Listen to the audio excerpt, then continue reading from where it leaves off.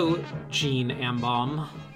How you doing? I would be doing a lot better. Welcome to Bookstabber, the podcast where we read books, we talk about them, we talk about whether or not we like them.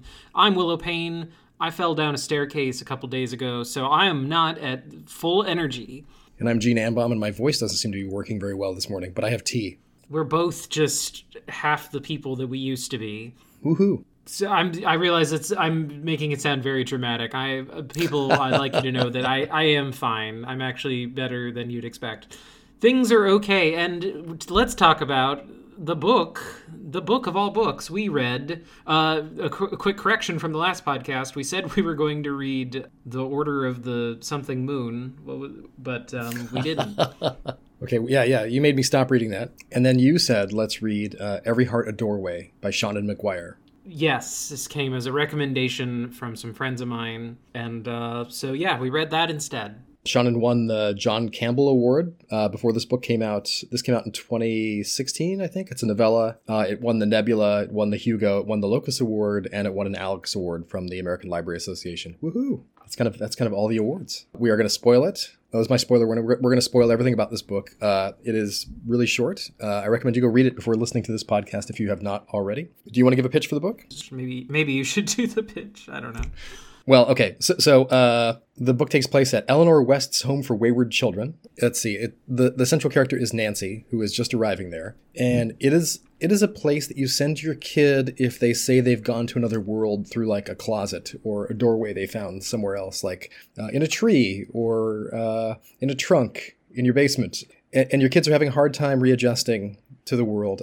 It is specifically a place you send your kid if your kid seems to want to go back to that place. The woman who's there, Eleanor West, talks to the parents and kind of reassures them, we're gonna help get these kids like kind of back to our world. Everything's gonna be fine. Like this didn't happen. Like they just need somewhere that understands them. But really, Eleanor also went through a doorway when she was a kid. And everybody else went through a doorway there. And this is kind of a refuge for these kids who want to go back to where they feel like they belonged. When these doors open, it's essentially because the kids really seem to fit in the world they're pulled into, whether it's a nonsense world or a logical world or a wicked world, or there's all these different kind of definitions of the world. And the brilliance of this book is that the definitions are all a bit confusing to Nancy as people talk about the worlds they were taken into and try to define those are directions, wicked, logic, nonsense, what have you. And Nancy's a bit confused by that, and we're a bit confused by it, and it's brilliant because it allows us to kind of try to make sense of the whole thing by ourselves. Nancy makes a few friends, among them her roommate. So Nancy went to the Halls of the Dead, where she served, what was the guy's name? I can't remember, the Lord of the Underworld there. And Nancy is very, very still. Nancy had to be still to avoid being eaten by ghosts or some such. And her roommate, Sumi, went to a nonsense world. And it sounds a lot like Candyland or the Candy Kingdom in Adventure Time to me, but like much more nonsensical.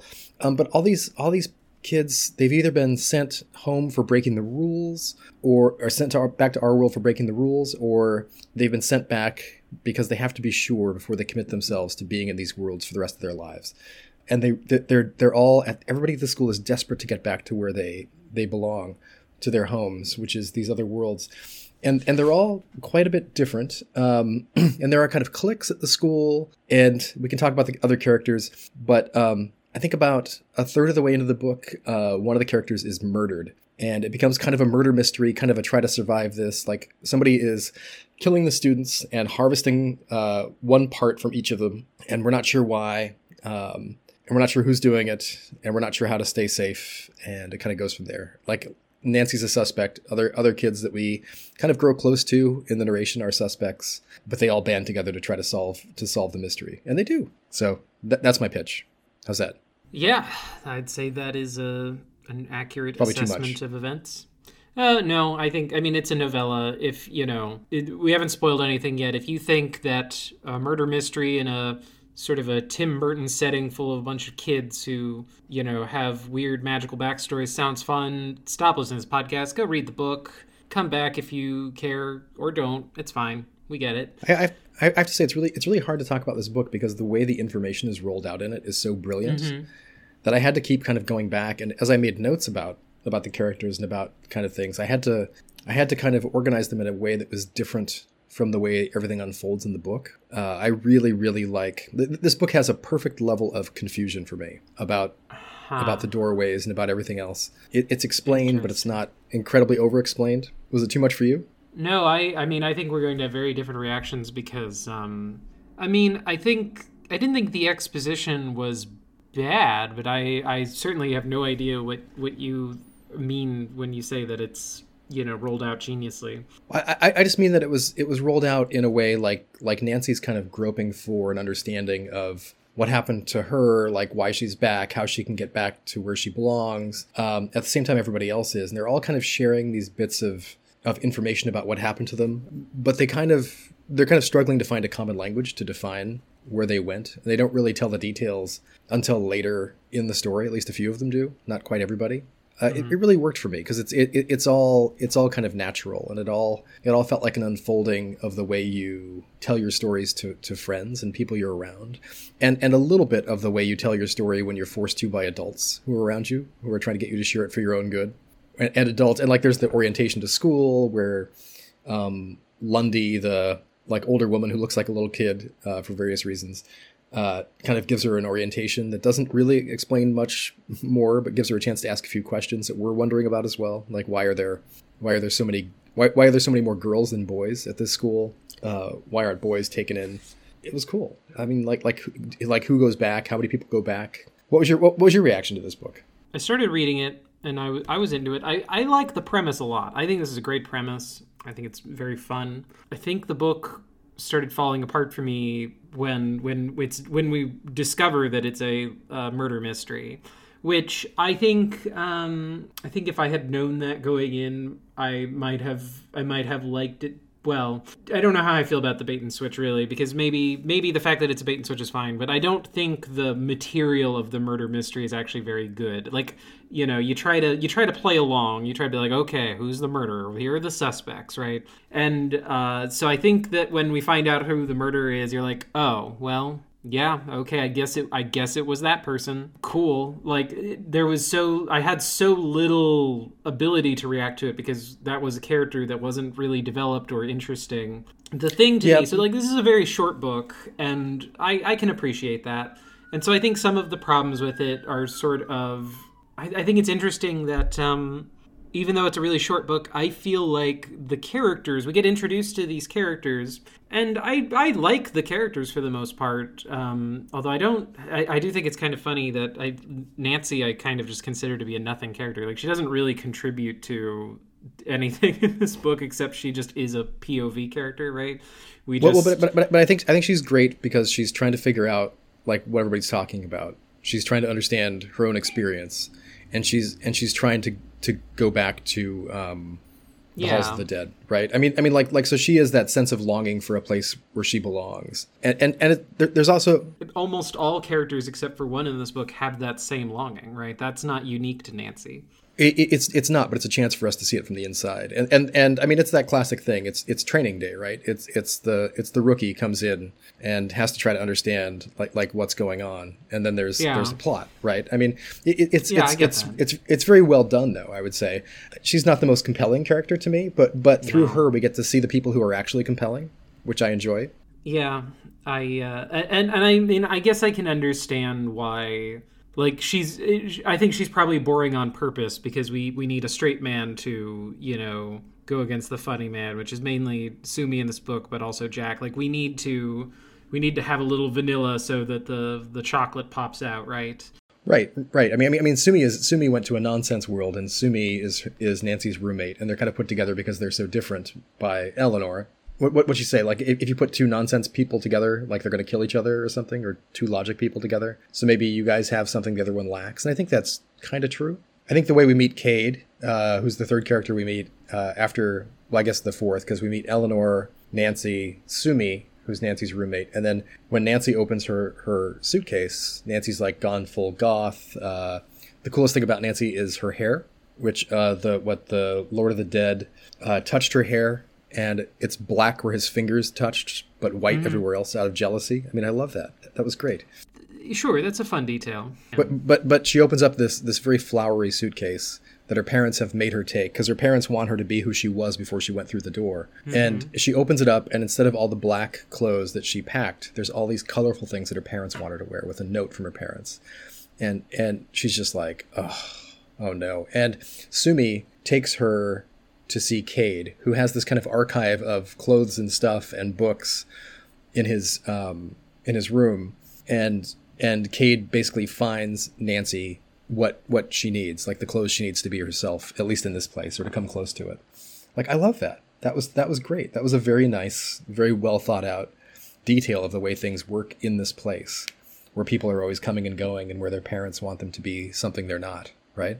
It's a brilliant YA book in a lot of ways, but it's I think it was published as adult, but I would give this to teenagers. It's such a teenager friendly book, which is why it won an Alex Award. So Alex Awards, the American Library Association gives them to books published for adults that have high crossover value for teens, like kind of adult books that teens would love to read. I totally get why this won.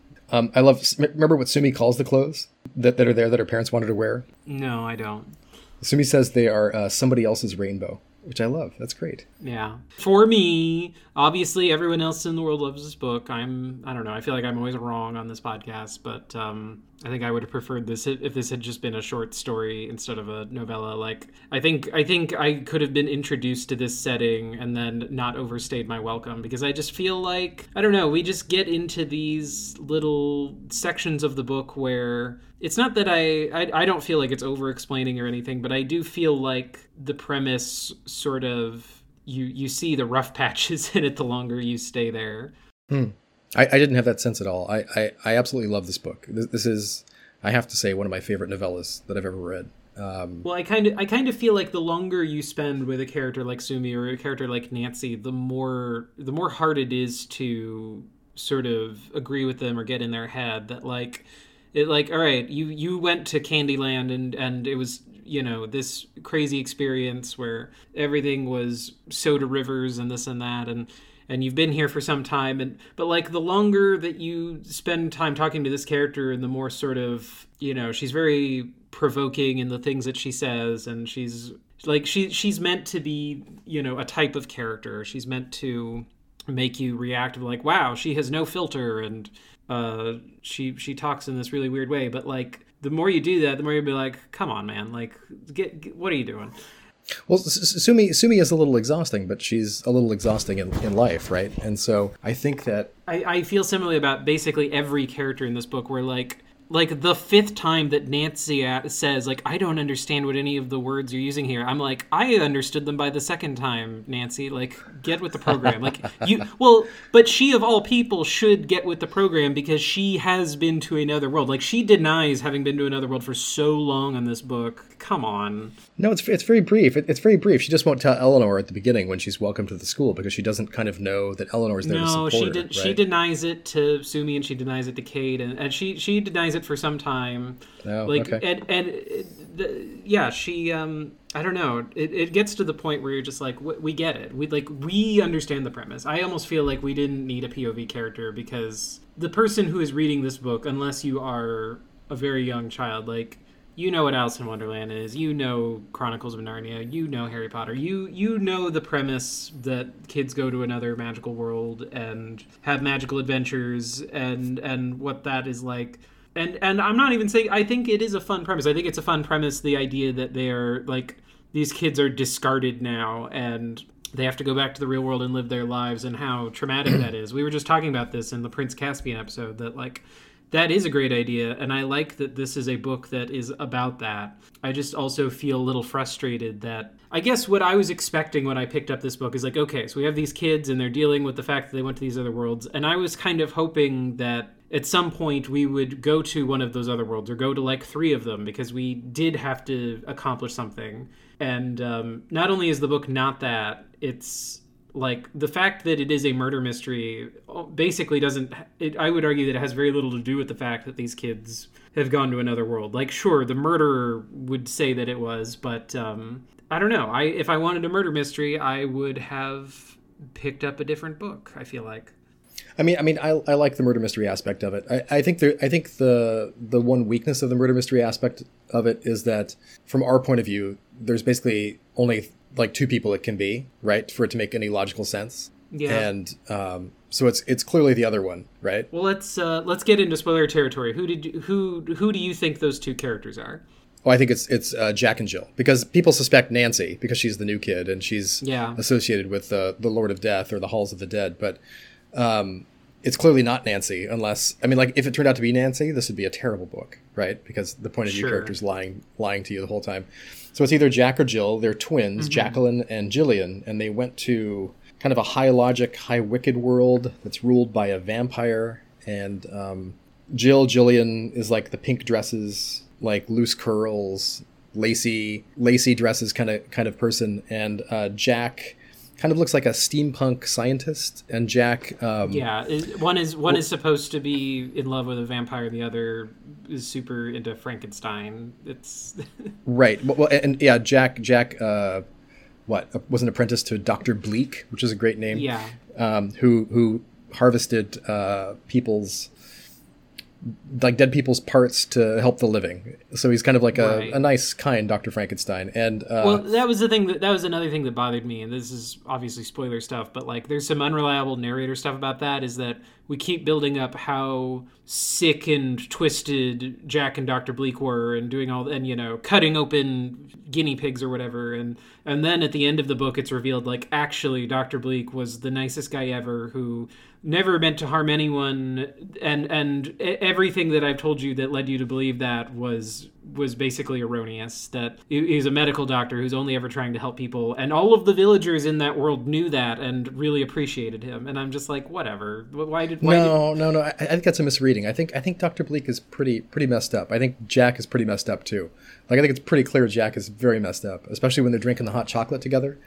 But there is a speech at the end where Jack goes that, like, all of the townspeople knew and liked Dr. Bleak, and they never used body parts for anything other than helping people, and that all of the townspeople were in on that, apparently.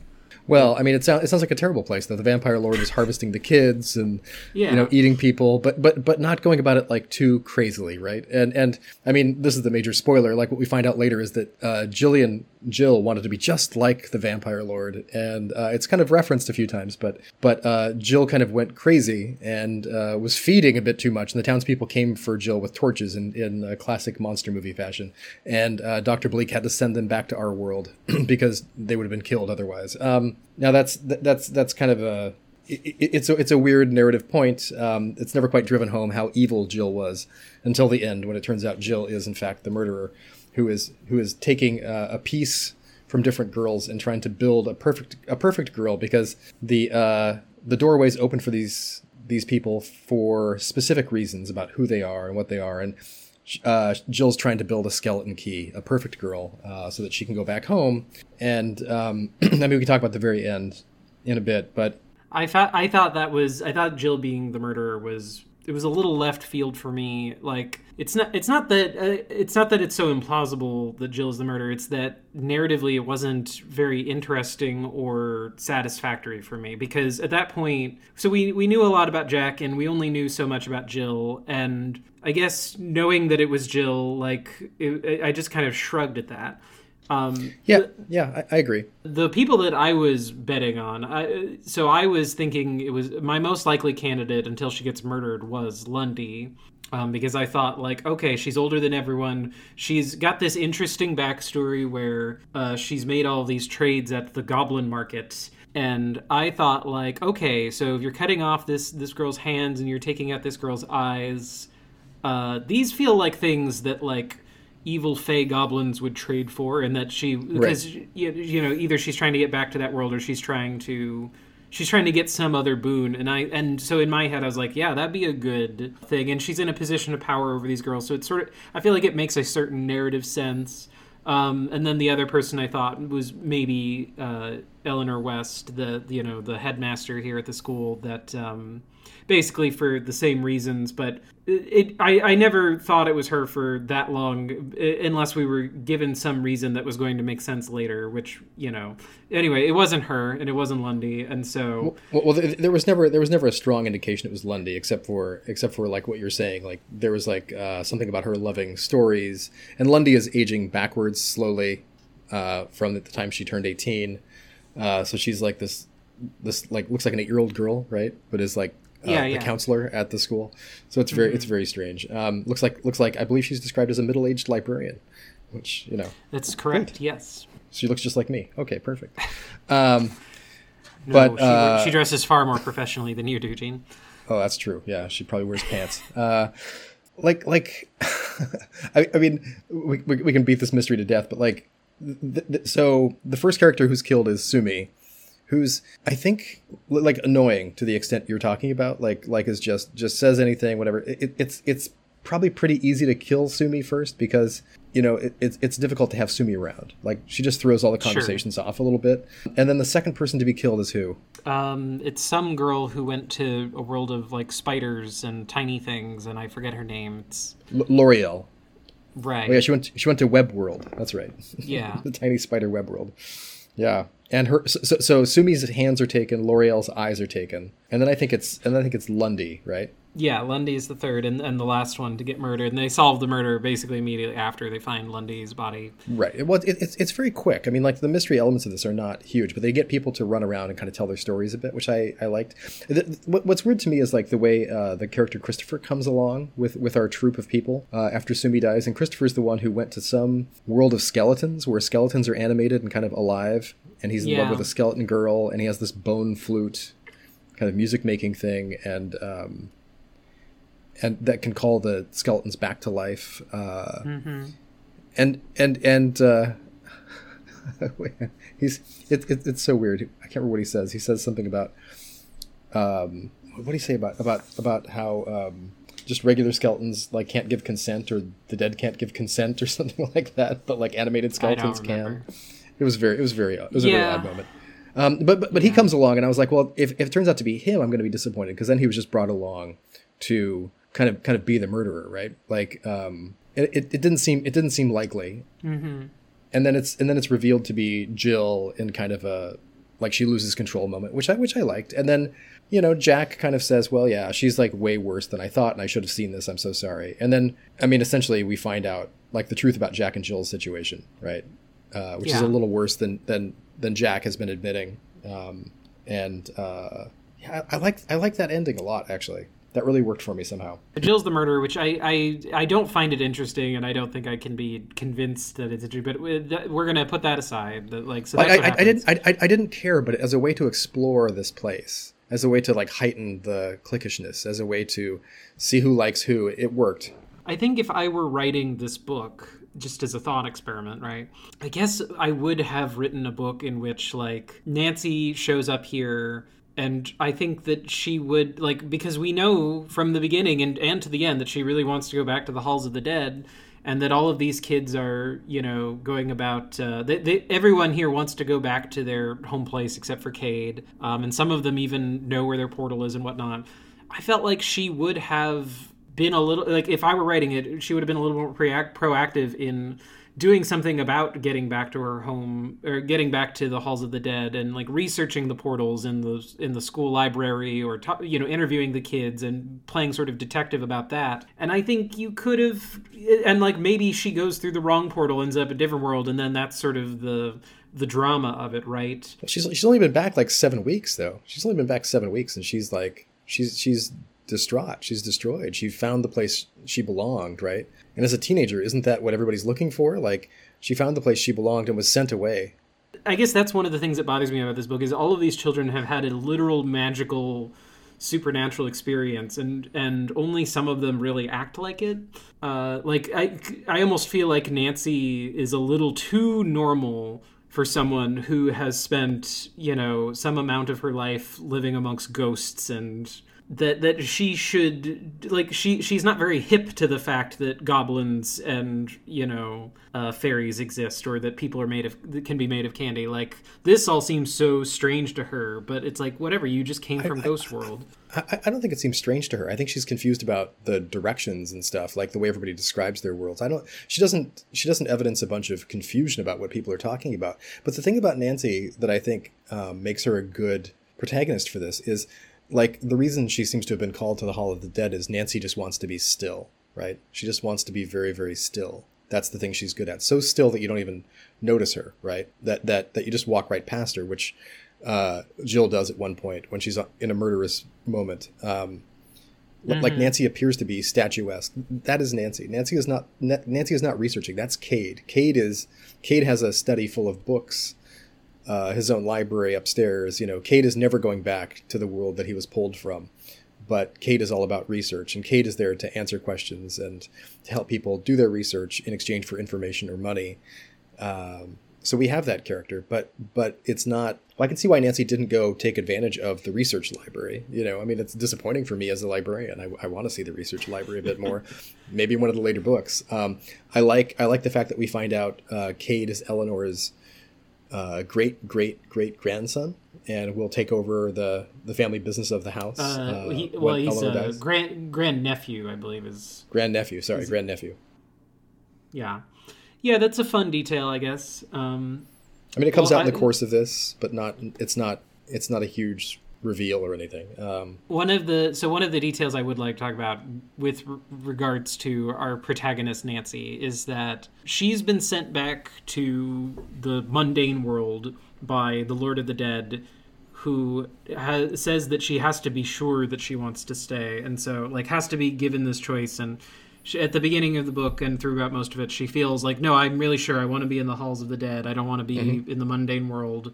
But, like, clearly she has to learn something. She has to have some kind of overcoming or make some kind of realization, which, makes perfect narrative sense. I get it. It does feel over the course of the book that she is sort of tempted, like she seems really interested in Cade as a possible romantic partner, and Cade seems to reciprocate that. And so you're like, okay, maybe she is interested in staying in the Monday world. Maybe she's understanding that there are things here that are good too. And then, so the way the book ends is she opens up her suitcase from the beginning of the book. This book takes place over, 5 days or something? Like, I'm not knocking it for that. That's fine. I just want to remember this. It is not a long time, yeah. It's not a long time. So she opens up this suitcase, and I'm a little surprised that she didn't open up sooner, but she finds a note that Sumi put in there on day one that says, something to the effect of, like, keep your chin up, you're stronger than this, no one's gonna put you down. But the thing that she says, that is the big sort of cathartic line is, no one gets to tell you how your story ends. Nobody gets to decide that for you. And, except you. Right, except for you. Which, that's a great platitude. I'm not saying it's a bad platitude, but the character who wrote this platitude did get murdered, and she very much did not get to decide how her story ended. Sumi also gets to restate Sumi's greatest line and says in that note, "You're nobody's rainbow," which I liked. Sure, that's a good line. I like that. But so she reads Sumi's note. And she hears this, she goes, yeah, nobody gets to decide how my story ends, and this makes her feel real cool and empowered, which I get it would. And then the door opens up, the portal, to go back to the halls of the dead. But that confuses the hell out of me, that I did feel like those things are largely unrelated. That, like, the problem was that she didn't know that she had agency in her life? Well, maybe she was certain. Maybe she was certain enough to be able to open the door again at that moment. I don't know. I mean, it's a little ambiguous, and I don't think she quite knows why it happens at that moment either, which is why it works. I think if she knew that she had to think something or say something, and then suddenly the door opened, you'd be like, eh. But for me, because she doesn't know exactly what that moment creates for her, and I think for me, it also comes like the end of the book. Jack kills Jill, right, to keep Jill from killing everybody else. And which is sort of trivial to her, that because she knows that she can reanimate Jill as either some kind of Frankenstein's monster. She can reanimate her somehow using the science magic of the Moors, as they call it, and sure, immediately just opens up a portal and just walks through. And but Jill can never be a vampire lord at that point. Jill can't be a vampire because a resurrected person can't be a vampire. So it's kind of like Jack has taken everything from Jill that Jill wanted. I think there's a lot of story there to still mine, and I hope that comes up in a later book. I do know the second book is Jack and Jill and what happened to them in the Moors, which is the name of their world. So it goes back in time. So I'm going to read that right away. I'm very excited. I want to talk about that because I almost feel I feel like I did some research as to the sequels, and so at the time that we're recording this, there's somewhere between 7 and 9 of these books. Well, I will say that the 9th book comes out in January 2024, which will be when this podcast is published, and the 9th book is called Mislaid in Parts Half Known. So I find it so interesting. I was looking up the description of these books because I felt like I didn't quite get enough from this book, just in general. That what I got was a premise, and even though I liked the premise, I felt sort of unfulfilled by the rest of it. And so I'm looking at these descriptions of the sequels and / prequels. So most of them are prequels from what I can see. And I find it really interesting, this decision of okay, so now we do back to the Jack and Jill prequel where we just follow them in the moors. And it's because you could just read that first. You could just give that to, a 12-year-old. And it just is sort of a normal adventure, right? One would assume. It's possible that there's some twists and turns that we don't know about. One of them actually sounds really fascinating to me, where Sumi's daughter from the candy world comes to the school and has to keep her mother from dying in the past, and that actually sounds fun as hell to me, because I like that's actually using sort of twisted dream logic that is impossible in our world, but makes sense back in the crazy loony Candyland, right? That's fun. And that's, I guess when I read these descriptions, I feel like it's all of at least from the descriptions, which is maybe not super accurate, but it feels like all the things that I were hoping you would get at least some of in this book that I feel like we don't. And so part of me is just I guess I wish I had read those instead. Maybe you're right. We should always read the second out of the trilogy. I disagree here. I think that McGuire is exploring the world in the way that, the author is taking us on a tour and a journey. And I think all these things will hang together. And maybe there will be a different preferred reading order. I don't know at the end of the day. Sometimes authors end up with that. But I'm very satisfied with reading this first. I find it very compelling. I think the books will kind of build on each other and inform each other in a way that's fun. At least that's what I'm hoping. And that's why I'll keep reading them. Mm-hmm. I don't think this answers every question I have. It's not the end of the story either, though, which is nice. And they all seem to be very short, which is great for me. That's what I'm looking for, is another series of short books that hang together to make something greater than each of them. And so I'm excited. I'm excited about finding this series and finally reading one of them and finding it this compelling. So I think that the great thing about the novella form and the way McGuire uses it is there's enough room to explore the setting to make it compelling to me. There's enough room to have a few characters, and then you have a little bit of plot. And that's what I want from a book. I mean, you can have a lot more plot than this in a book, but you do that at the cost of, I think, the setting and the characters. I think this is a great balance for a fantasy. This isn't an urban fantasy, but it's a contemporary fantasy, right? And it pulls on a lot. It pulls on Narnia and Oz and a bunch of other kind of stories that we have. And I think it does it very brilliantly. I don't know if I'd have liked this book as much if we hadn't read The Magicians and the Narnia book, Prince Caspian, recently. But I think the way it uses those ideas made me love it so much.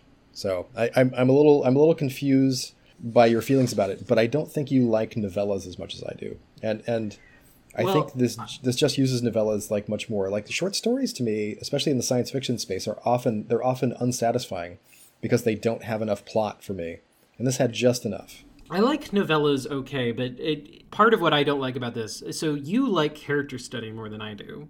And this book is a little more character study than I was looking for.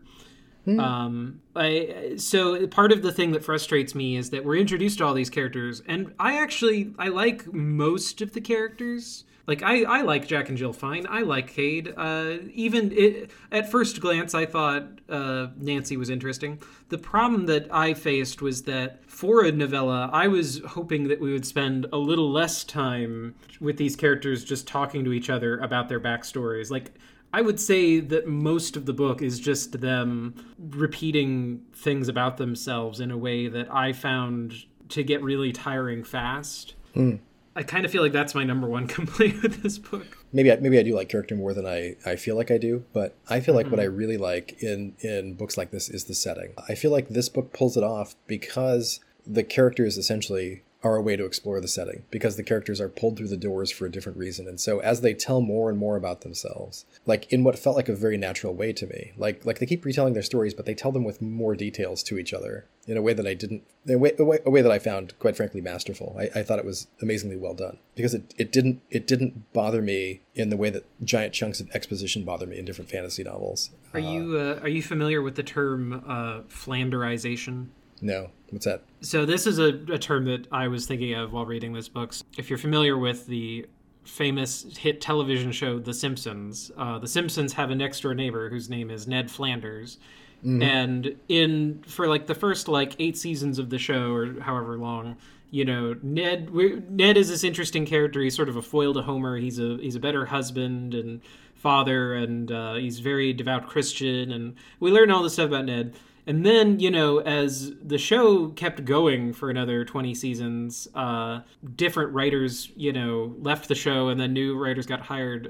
There's this thing that happened where Ned Flanders became less of a robust character, and he just sort of got reduced to saying a couple catchphrases and basically being a very one-note character who's only used for certain gags. And like, it's not that he doesn't show up in episodes, it's just that he isn't a well-rounded person as he was in the early seasons. At least this is the theory of Flanderization. Okay. And I feel like now, so I guess that term usually describes, I'm not being 100% accurate here, that term usually describes when you have an established character who is reduced to being sort of a caricature of who they were before. This is the first time we've met these characters. However, I feel like over the course of the book, you expect them to have these interesting things going on, and they're all kind of reduced to, like, Jack as a character is just like, boy, I sure like werewolves. Like, I sure like doing the surgeries. I found that to be pretty uninteresting after the third time she says that. And, you know, Eleanor, same thing, or not Eleanor, Nancy. Nancy's the same thing of like, I sure wish I didn't have to do anything and I could just sit still forever. None of these characters were anything like, I was hoping that it would be like, yeah, I may have gone to Werewolf World and fought all the werewolves, but also I really like macrame. I really want to grow up to be a great chef or something. Like, I was just hoping that they would just give them a little something that would sort of make them more than just this, you know, cardboard cutout kind of character. And I didn't get that. I think Jack's more complicated than you're giving her credit for. Like I like the moment where we find out that in their house with the overbearing parents, Jack was the pretty one and Jill was the brainy one, and their parents basically didn't pay any attention to them, right? They just decided this and forced these roles on them, and then every time they gave them gifts or praise or whatever, that was what they did.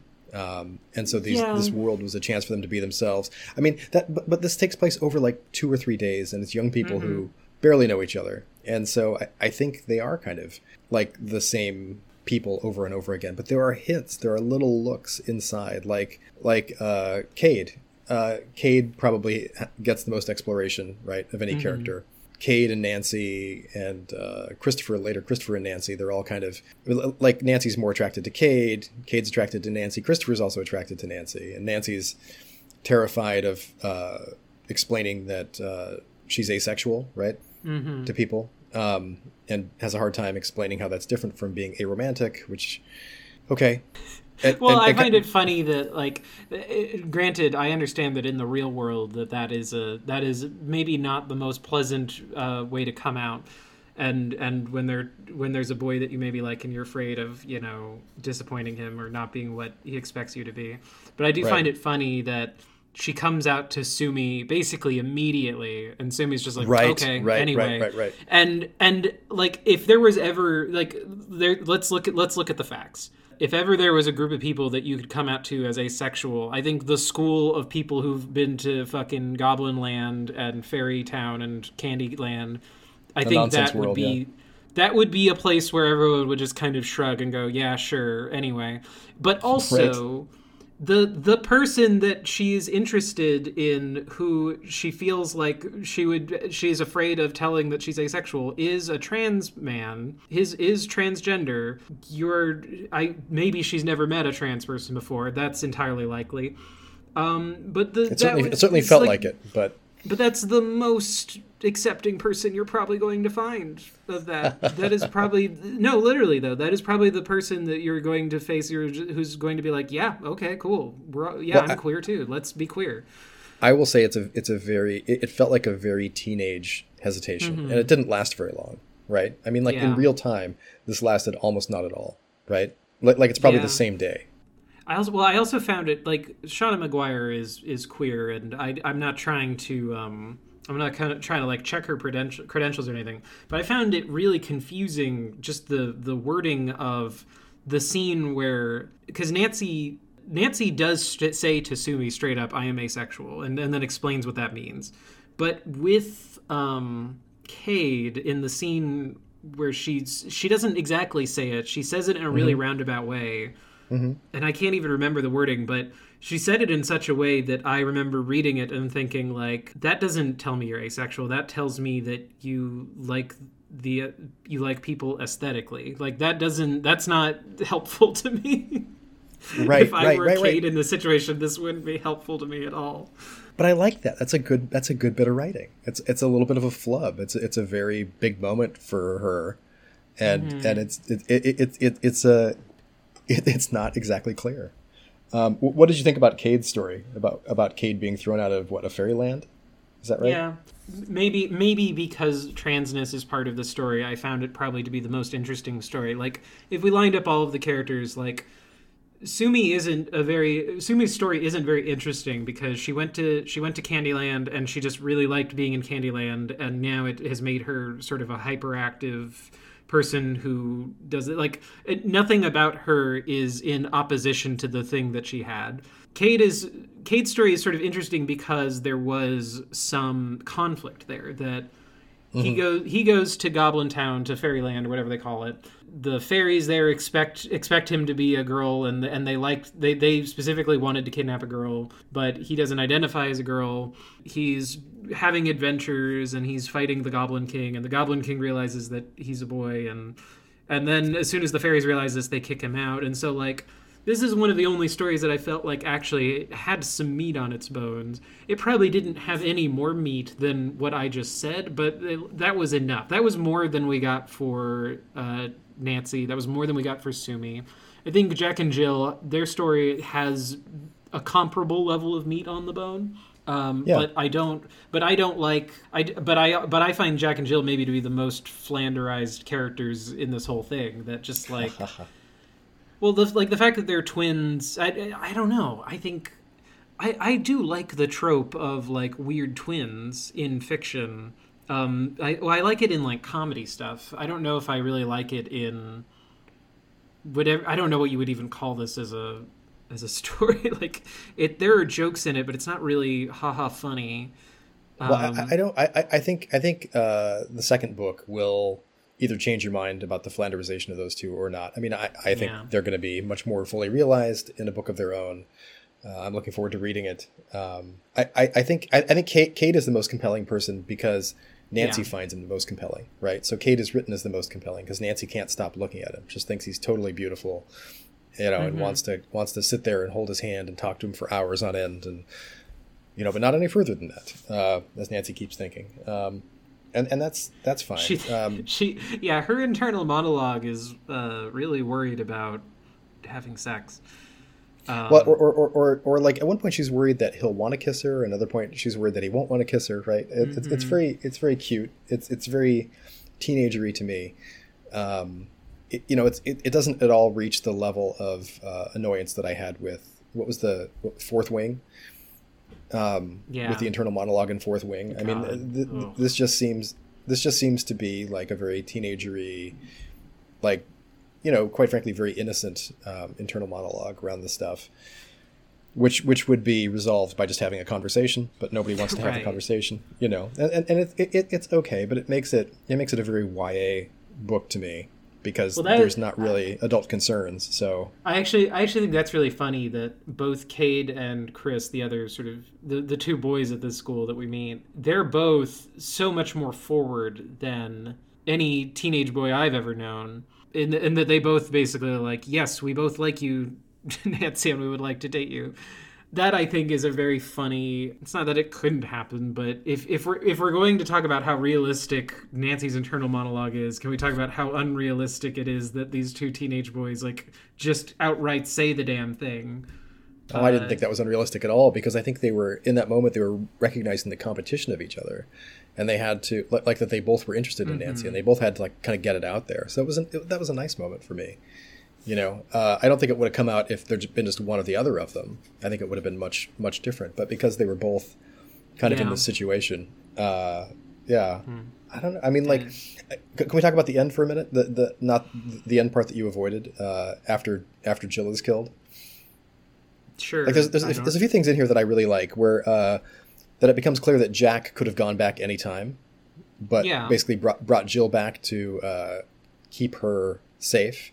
And was sticking around to keep her safe. I like that. That gives that a little bit more, like the appearance of more depth. Like, I want to know more about them as characters. You know what I find frustrating about that, though? This book, I think, calls into question more than any other. Like, so Jill starts murdering people to harvest their parts to make the perfect girl, which is kind of an insane plot. But I'll let it go because she's from Monster World, and maybe that's what happens there. Well, it seems to be not something that she can do, right? Yeah, just kind of like she's gone crazy, right? Like, as soon as Jack figures out that Jill is the one who's the murderer, immediately just kills her and is like, "Don't worry, I'll bring her back to life." But also, we're going back to the moors. I've been able to go back this whole time, and once I use my science magic on her, it won't be a problem because she can't be a vampire. And part of my brain is just like, well, why were you ever here then? Because you could have just killed her, reanimated her, made it so that she was never a vampire, and stayed in that place the whole time. Like, there was none of this ever needed to happen, right? Like, if you always had this solution on hand. Well, that wouldn't have kept the villagers from burning Jill at the stake or whatever they were going to do, right? Well, if Jack had killed her, which she didn't seem to have any real trouble actually, like, hitting over the head and killing her, like, I think that probably would have worked. I don't think she hit her over the head. She stabbed her in the back. I don't remember. It was all saying 1/6 of one, half dozen of the other. Like, it's the same effect. What I like about this book is it's effectively a high school. There's bullying that goes on among the boys, bullying among the girls. The cliques are kind of a little bit visible, but not terribly visible. I mean, at the end, they save someone from being killed, which is good. There's a sense of danger throughout. It's not terrible danger, but it's definitely there. Yeah, it's kind of extreme in its violence, but the violence is mostly like off screen. Yeah, there's just so much I like about this book. It was so great. It reminds me of Gaiman's writing quite a bit, just in the way that there's other worlds out there, and the way it's handled, the very decent way the storytelling is handled to me. I really just one of my favorite novellas now. This is up there in the top 5 for sure. Okay. So I'm very excited. I'm very worried about having you read my other 2 favorite novellas, but maybe we'll do that soon. What are those? Well, I think my favorite novella right now, my favorite fantasy novella ever, is Spear by Nicola Griffith, which is a Arthurian retelling. And my favorite science fiction novella is hold on one second, I have to grab it. Oh, it's John Crowley. It's called The Great Work of Time, and it's a time travel novella that was published as a standalone book back in the day, and I think it's been included in a few other collections that have come out recently. I have a copy of the latter of the Great Work of Time here for you to send you the next time I send you books. So maybe we'll get to that when we do the year of science fiction, or when we're just avoiding the year of sword and sorcery. This doesn't really fit with sword and sorcery, does it? I guess it kind of does. Cade was like a goblin prince in waiting, killed a goblin king. There is some swords in here, but this is a stretch. It is not sword. We have sort of left behind the premise of sword and sorcery a long time ago. It's the year of fantasy of various types.